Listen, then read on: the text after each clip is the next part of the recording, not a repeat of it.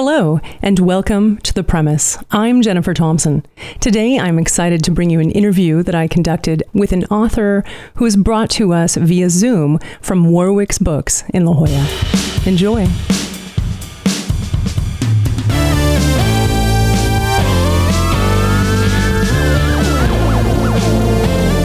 Sigrid, this is such an honor. Your book is absolutely lovely. I'm going to introduce you, but I just wanted to say I'm so glad to be here, and I'm really looking forward to this conversation.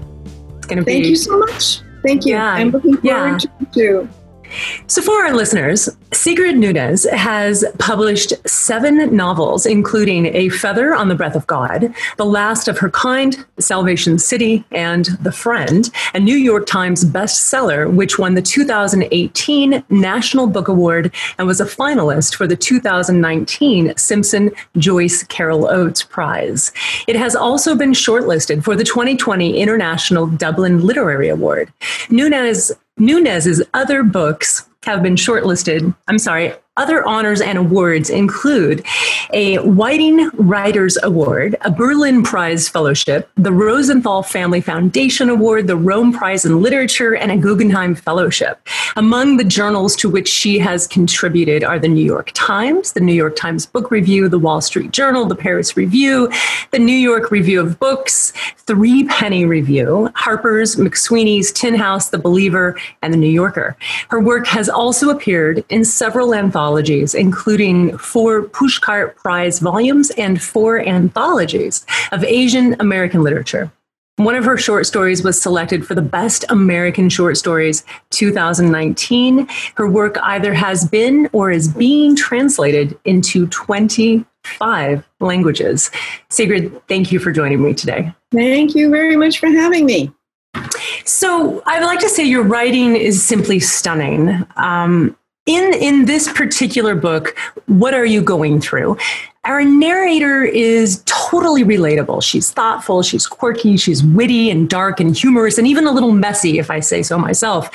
What I like most about this book is that it feels a lot like a love letter to the human experience, with all of the good and the bad, our pain and our grief and our fears, our triumphs, our hope, our lack of hope. And I wonder, it all comes through loud and clear. I wonder, what was the impetus for writing this book?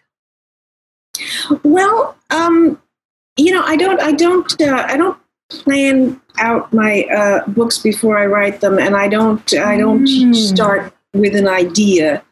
I usually just try to jump in somewhere. And so this book came after The Friend, and so some time had passed, and it was time to start something new. And I just looked around in my head for somewhere to start, and it came to me to say, I went to hear a man give a talk. It wasn't, so I had committed myself to that. There's already 2 characters in that sentence. There's a narrator and there's a man. And then there are the questions you have to answer. A talk about what? Where is this talk? Is it in her hometown or somewhere else? And then I had my narrator moving about. I figured I'd put her in a different town from her hometown. And why is she there? She's there to visit a friend who's in the hospital. She stays at an Airbnb. So that's 4 characters now. I had said he'd given a talk, so I had to write the talk. So I wrote the talk, then I had to show the audience reactions. Yeah, I do. I make it up as I go along. That is incredible. Then there was the woman who's in the hospital. Who's she, and what's their relationship? And by then, if you keep going, you get to a certain point. You really have committed yourself already to all kinds of threads of story. Then you write some more, and then you're in the thick of it, and then you have to find a way to make those strands come together in some way that's a coherent story. Well, that is fascinating to me. It says a lot, because I almost felt like when I was reading this book, sometimes I felt like a sweater was slowly unraveling. And then other times I thought, no, it's more like it's coming together because the threads so perfectly weave and answers come up. As you're reading the book, you're like, where are we now? And, we're literally following this stream of conscience for this woman who is just, going about whatever is in her head. And it feels almost jarring at first. And then pretty soon it starts to feel comfortable and if I could even say warm. I was really curious how you managed to bring it all together. So I find it fascinating that they came to you as you wrote.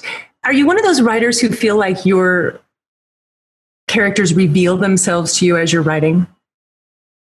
Yes, and I've never written anything not in that fashion, so I was already comfortable with that. But furthermore, I was aware from the very beginning, practically with that first line, that the narrator was the same narrator as the friend, basically. It was the same voice, the same sensibility, the same way of looking at the world. So, it's not a sequel to the friend, it's not a continuation of the friend, but it's very close to the friend. And it came out of the friend. That became very clear to me. So, so I was comfortable with writing like that. And then because this is the way I always write a book, I have to have some faith that once I start moving along, things will happen as you said, that it will somehow, it will come together. I will find a way to bring these things together. And in this case, because she starts out with the lecture that she hears and the friend that she's visiting in the hospital, then there's a certain amount of time where she talks about certain encounters that she has with other people, but then the focus narrows down to that person that she was visiting in the hospital, who has gone from having a diagnosis of cancer to having a terminal diagnosis. And then, the focus gets tighter and tighter, and then that's really what it's about, these two characters. But the person who gave the lecture also comes into it. So I wonder, and forgive me because I haven't read your previous books, but I will. I absolutely will. I really enjoyed this book. Yeah. Do all of your books, you did not name the characters. So, throughout the entire book, we never know. We say my friend or the man or the woman. And so everyone is, brought in simply as a person that she has encountered, but they never get any deeper than that. And yet it's much more intimate because of her internal thoughts. Are all of your books like that? When did you decide these people won't have names? No, my first book has an unnamed narrator, but all of the other characters have names. And you don't feel, since it's in the first person, and that first person narrator never says, by the way, I, and then states a name, but everyone else has a name. And then in the next several books, the characters had names. In The Friend, what happened was, again, I don't plan these things ahead of time. They really do happen while I'm writing. I didn't plan not to have names of characters in that book.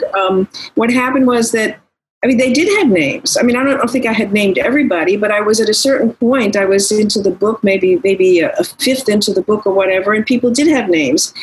And it just wasn't working. It just wasn't convincing. It's hard to explain, but when I was trying to write while these characters had names, or some of them did, I found myself getting stuck and not fluent anymore. So I took the names out, and then the problem was solved. Now I have to say, this is so much not just me. This is really a very, very common thing now with contemporary writers. Not naming characters, not naming the narrator, and there seems to be some discomfort with the names, and a feeling that it feels somehow more real without those names. So with this book, because of what happened with the friend, I did not even try to name the characters. I tried, I thought, well, if I'm going on and it becomes too clumsy, yeah, then I will have to name them. But that didn't happen. And in The Friend, the character that has a name is the dog has a name, and I always knew the dog would have a name. And in fact, there is a cat in my new book, and the cat has a name. So the animals get names. I really what that's about. I think I do. I love that. I mean, we love to anthropomorphize our animals, right? And give them backstories. And in this particular book, there's a scene where the cat gets to tell its story, this entire backstory of how it came to this new home. And for me, like, it was really satisfying. I imagine that was very satisfying for you to write that scene. It was fun. It was fun, but I just had my doubts about it because it seemed very, very strange.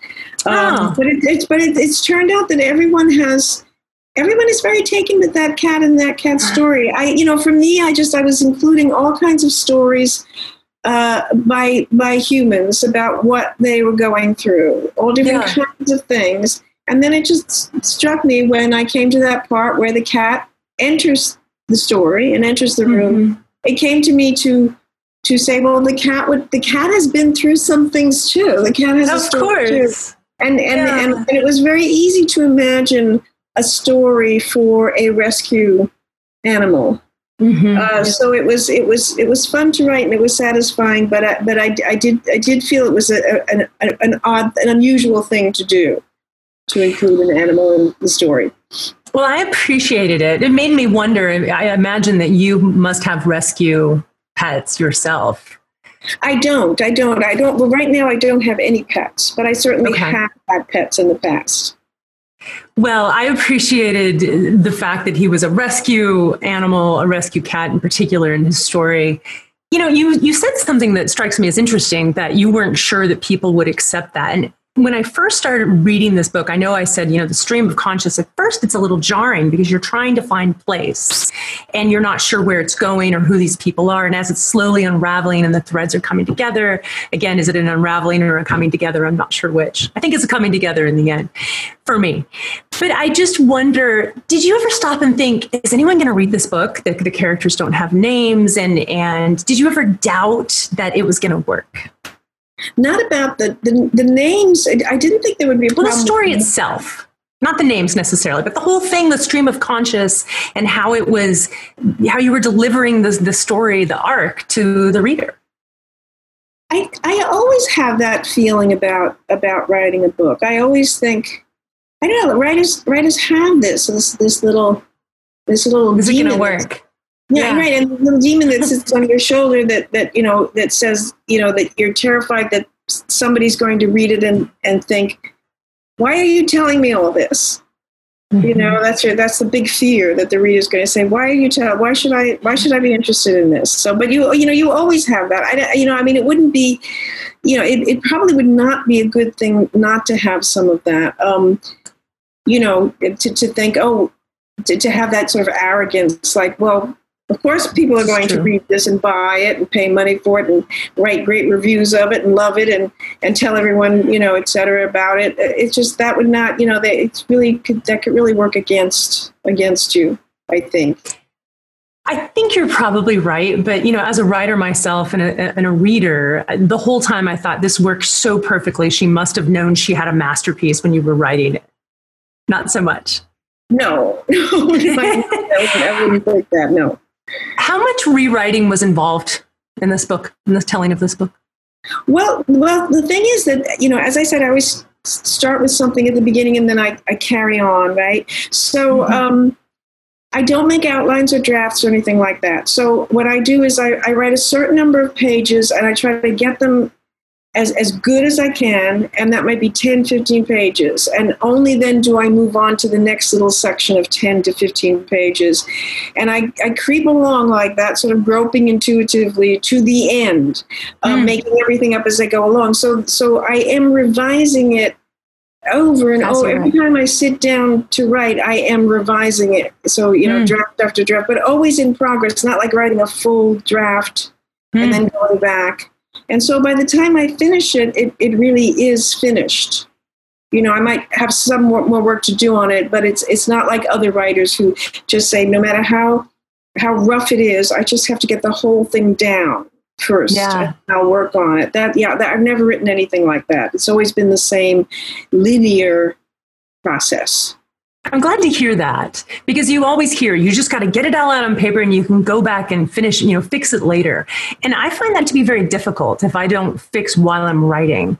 So I'm glad to hear you say that. I know that I would have, it would just cause me so much anxiety to have that much bad writing sitting there. And I even used to have, in this a completely absurd anxiety that was like, what if I die and then they discover all these terrible pages and they think she was a terrible writer. Look at this, you can write a sentence. Just the idea of having that bad stuff exist for anybody to see really does cause me serious anxiety. I only fix it now. Yeah. Yes, exactly. Oh, I love that. I wonder if you as a person, like how much of you, we write what we know. So I just can imagine you at the grocery store or in the line at Home Depot, and you're the kind of person that people just come up and tell you their stories. And by the time you get to, pay for your item at whatever line you're in, you've heard the whole life story of the person behind you. Does that happen to you a lot? It does happen. It does happen. I mean, I think because I'm very curious about people, and because I really do like to hear people's stories. I like to hear people talk, and I also like to talk. I mean, it's just not just a one way situation. There's always something to think about. There's always material there, even if it isn't something that you can then use in a book or a story. But the more that happens, the more you understand how humans behave and respond to things, and what human experience is like. And since that's, what I write about, that's where my books come from, writing about what I observe about human experience. I can't really get too much of that. I can understand if you weren't a writer where that could be, something that you would have no interest in, even if you were a very, empathetic person, but it just wouldn't be, you would rather learn about other people from reading books or going to movies or something like that, where of course you can learn a lot, but you don't necessarily want to, to hear people's stories in the supermarket or something. Well, there's one point, actually it happened a couple times, where our narrator is listening to a story that someone is telling her rather. And all of a sudden the teller says, "Is this boring you? Am I going on too long?" She says, "Oh, no, I'm very interested." And then she tells the reader, "I really am. I love hearing people's stories.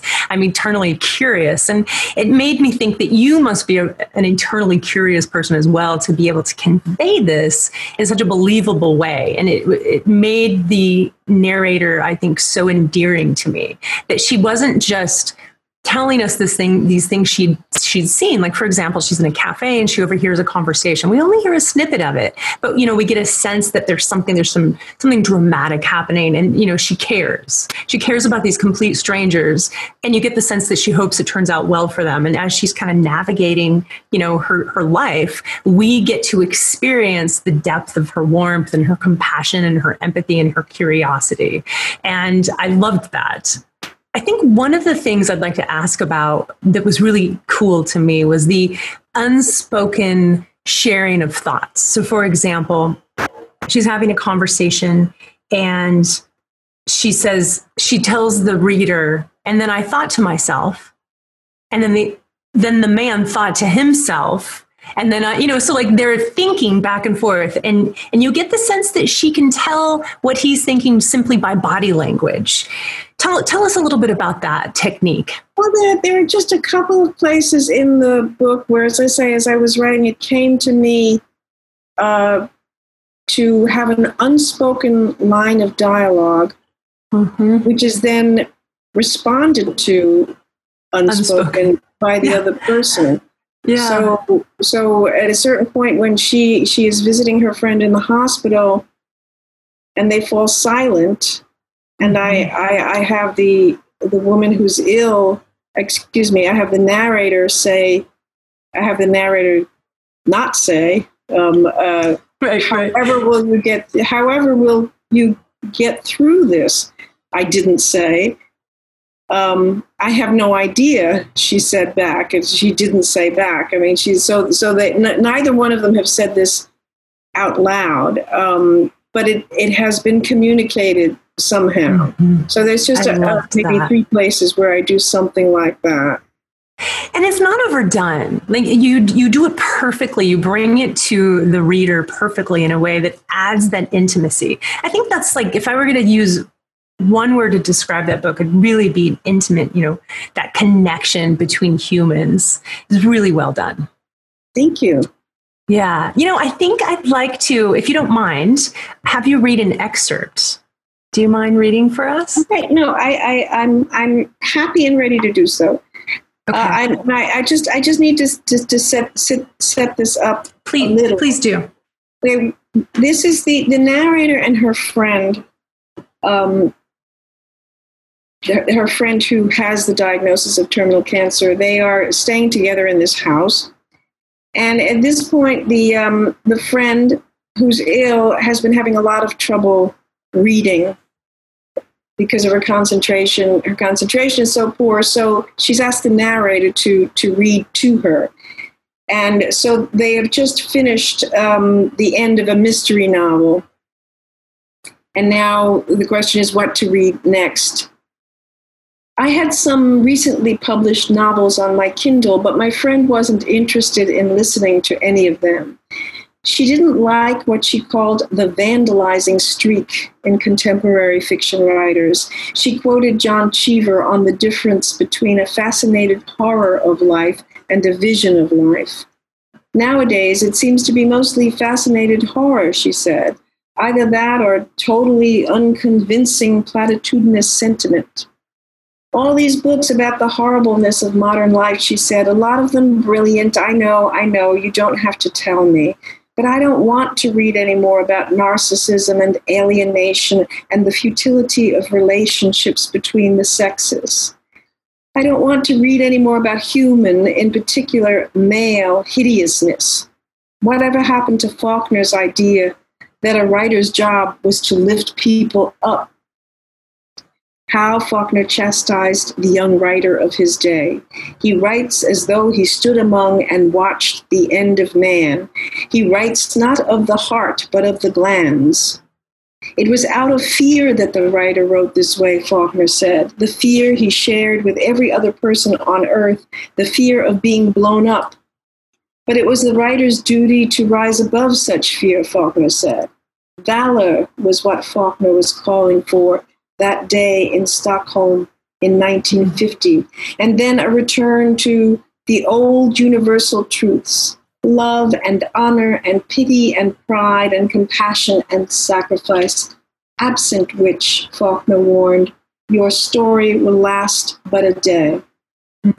Fine words, really fine words, but of all the ways of looking at a writer today, as a knight in shining armor strikes me as probably the most far-fetched.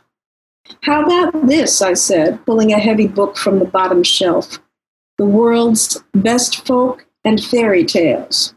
Gods and heroes, princes and peasants, giants and little people, witches, tricksters, and animals. This would be our reading from now on. She could not get enough of it. Much has been said about mystery stories being like fairy tales and popular for some of the same reasons. Instead of ogres, serial killers. And though they might not be pure of heart, no princes or Galahads or saints, the detectives are still heroes, righteous if not always noble avengers. All is simplified. Characters, types, moral code, clear. Where guilt or innocence lie, plain. Plenty of cruelty, violence, and gore, but in the end, the evil are vanquished, and even if the good don't live happily ever after, there is closure, the kind of closure that mostly eludes people in real life. Except that fairy tales are beautiful, my friend said. Fairy tales are sublime, and mysteries are not. Another difference, unlike mysteries, fairy tales are not escapist. Even if they too simplify and conform to familiar formulas, the truths in fairy tales always run deep. That is why children love them.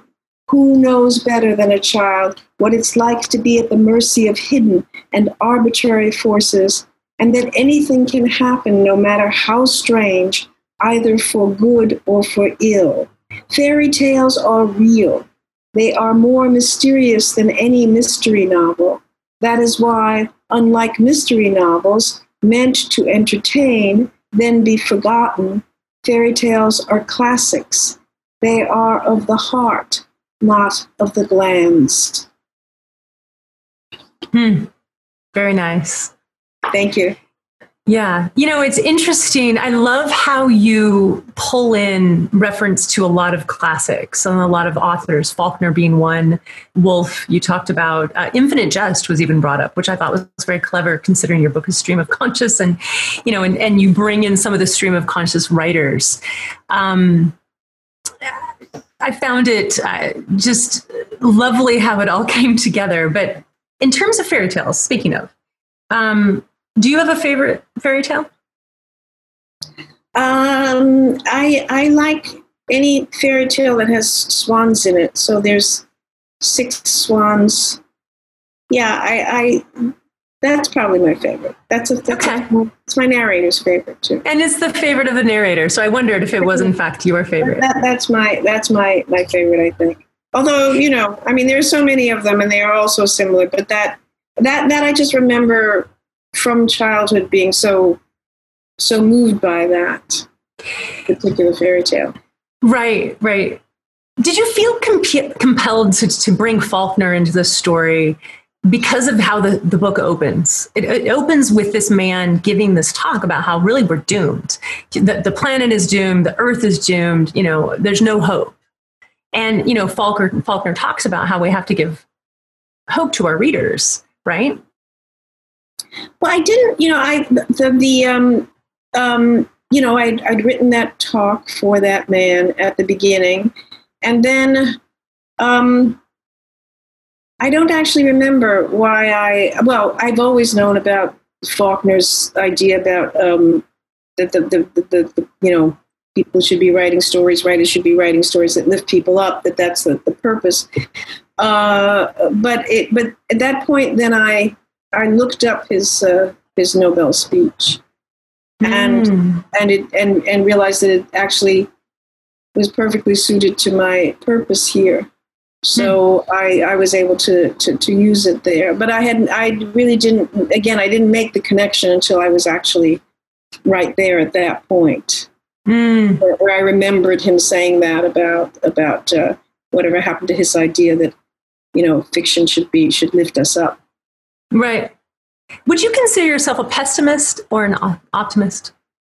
Well, I tend to be pessimistic. I have a very strong pessimistic streak. I think that I inherited that from my mother, who was extremely pessimistic. So yes, I would have to say that. Optimistic about some things, but I certainly have a lot of pessimism.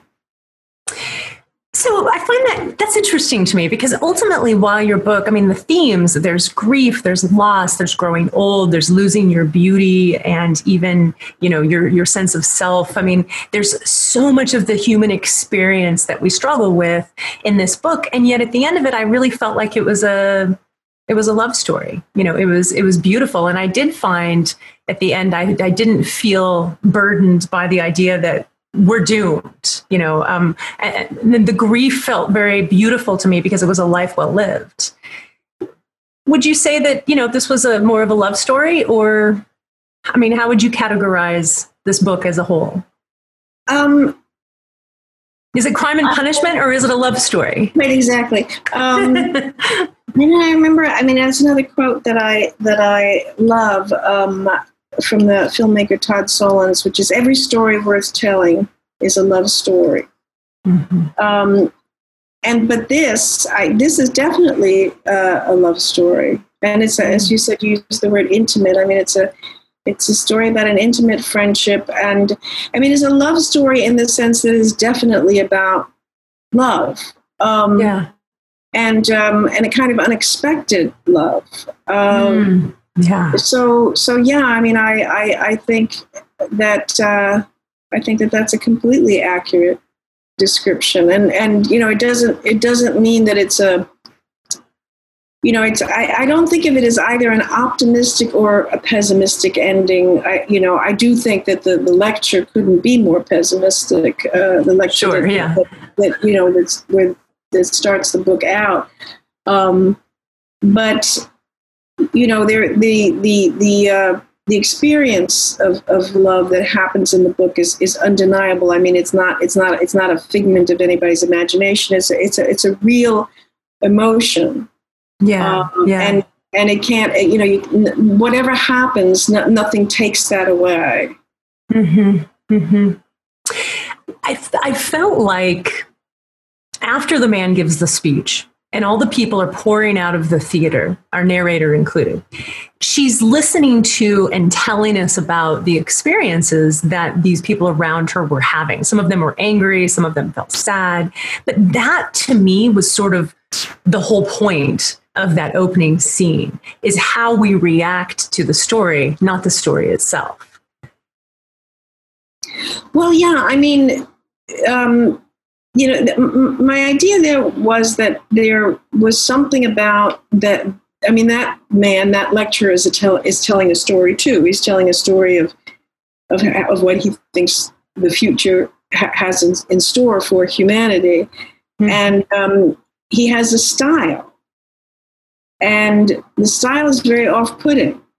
So there are people who agree with the facts. There are other people who were actually laughing at him to some extent because of his tone, and it's not silly for them to be laughing. I mean, there is something comical about the way he presents himself. But the main thing is that his story, in a sense, isn't effective in the way that he is hoping. That's why he's going around lecturing, because he's trying to persuade people, but because he's not really trying to persuade people, because he's already made up his mind. So it's just a very curious thing. But he might be right, if not about everything, about almost everything. But he's not effective. Yeah, he's not. He's nothing. He's not changing anything one way or the other, because.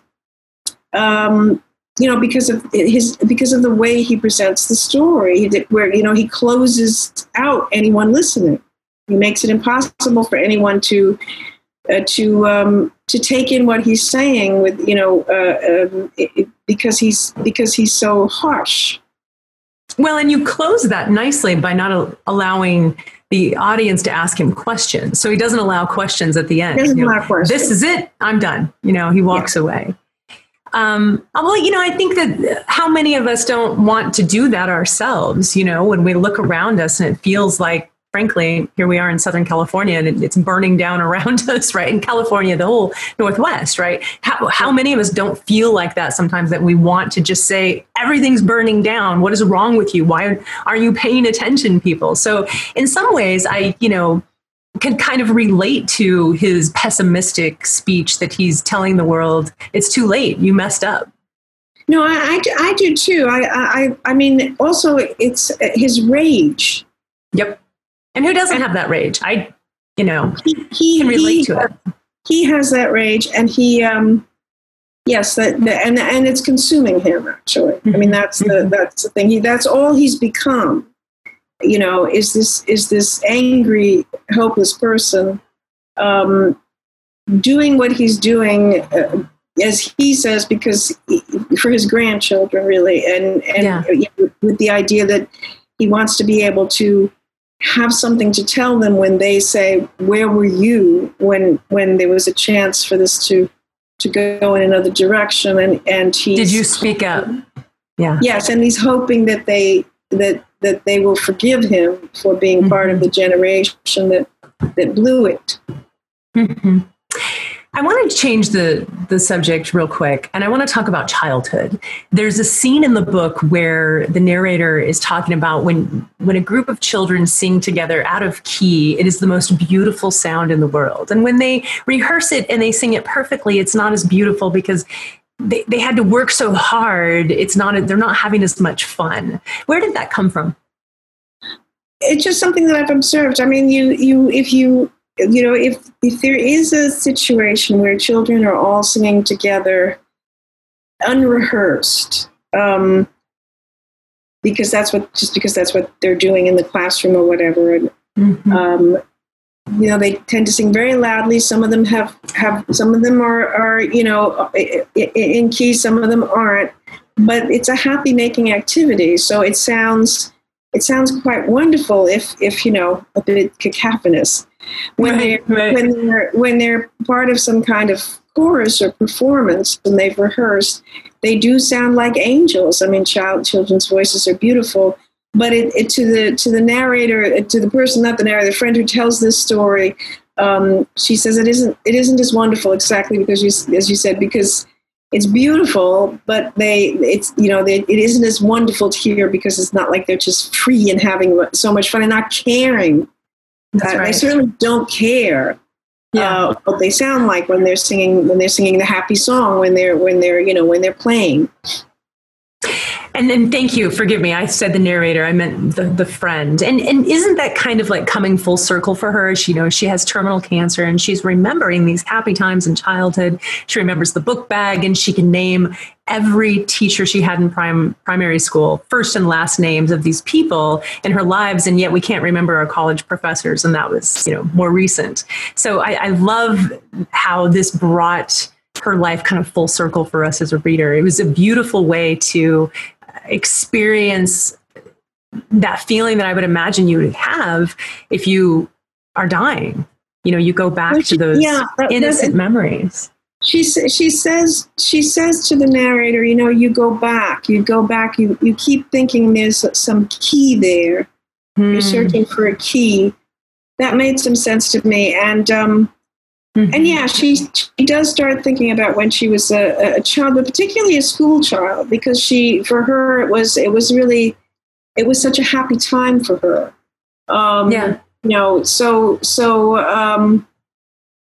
Again, it was just something that that isn't taken from life anywhere. I haven't heard anyone say all that. It was just something that I imagined what might be going through her head at that time.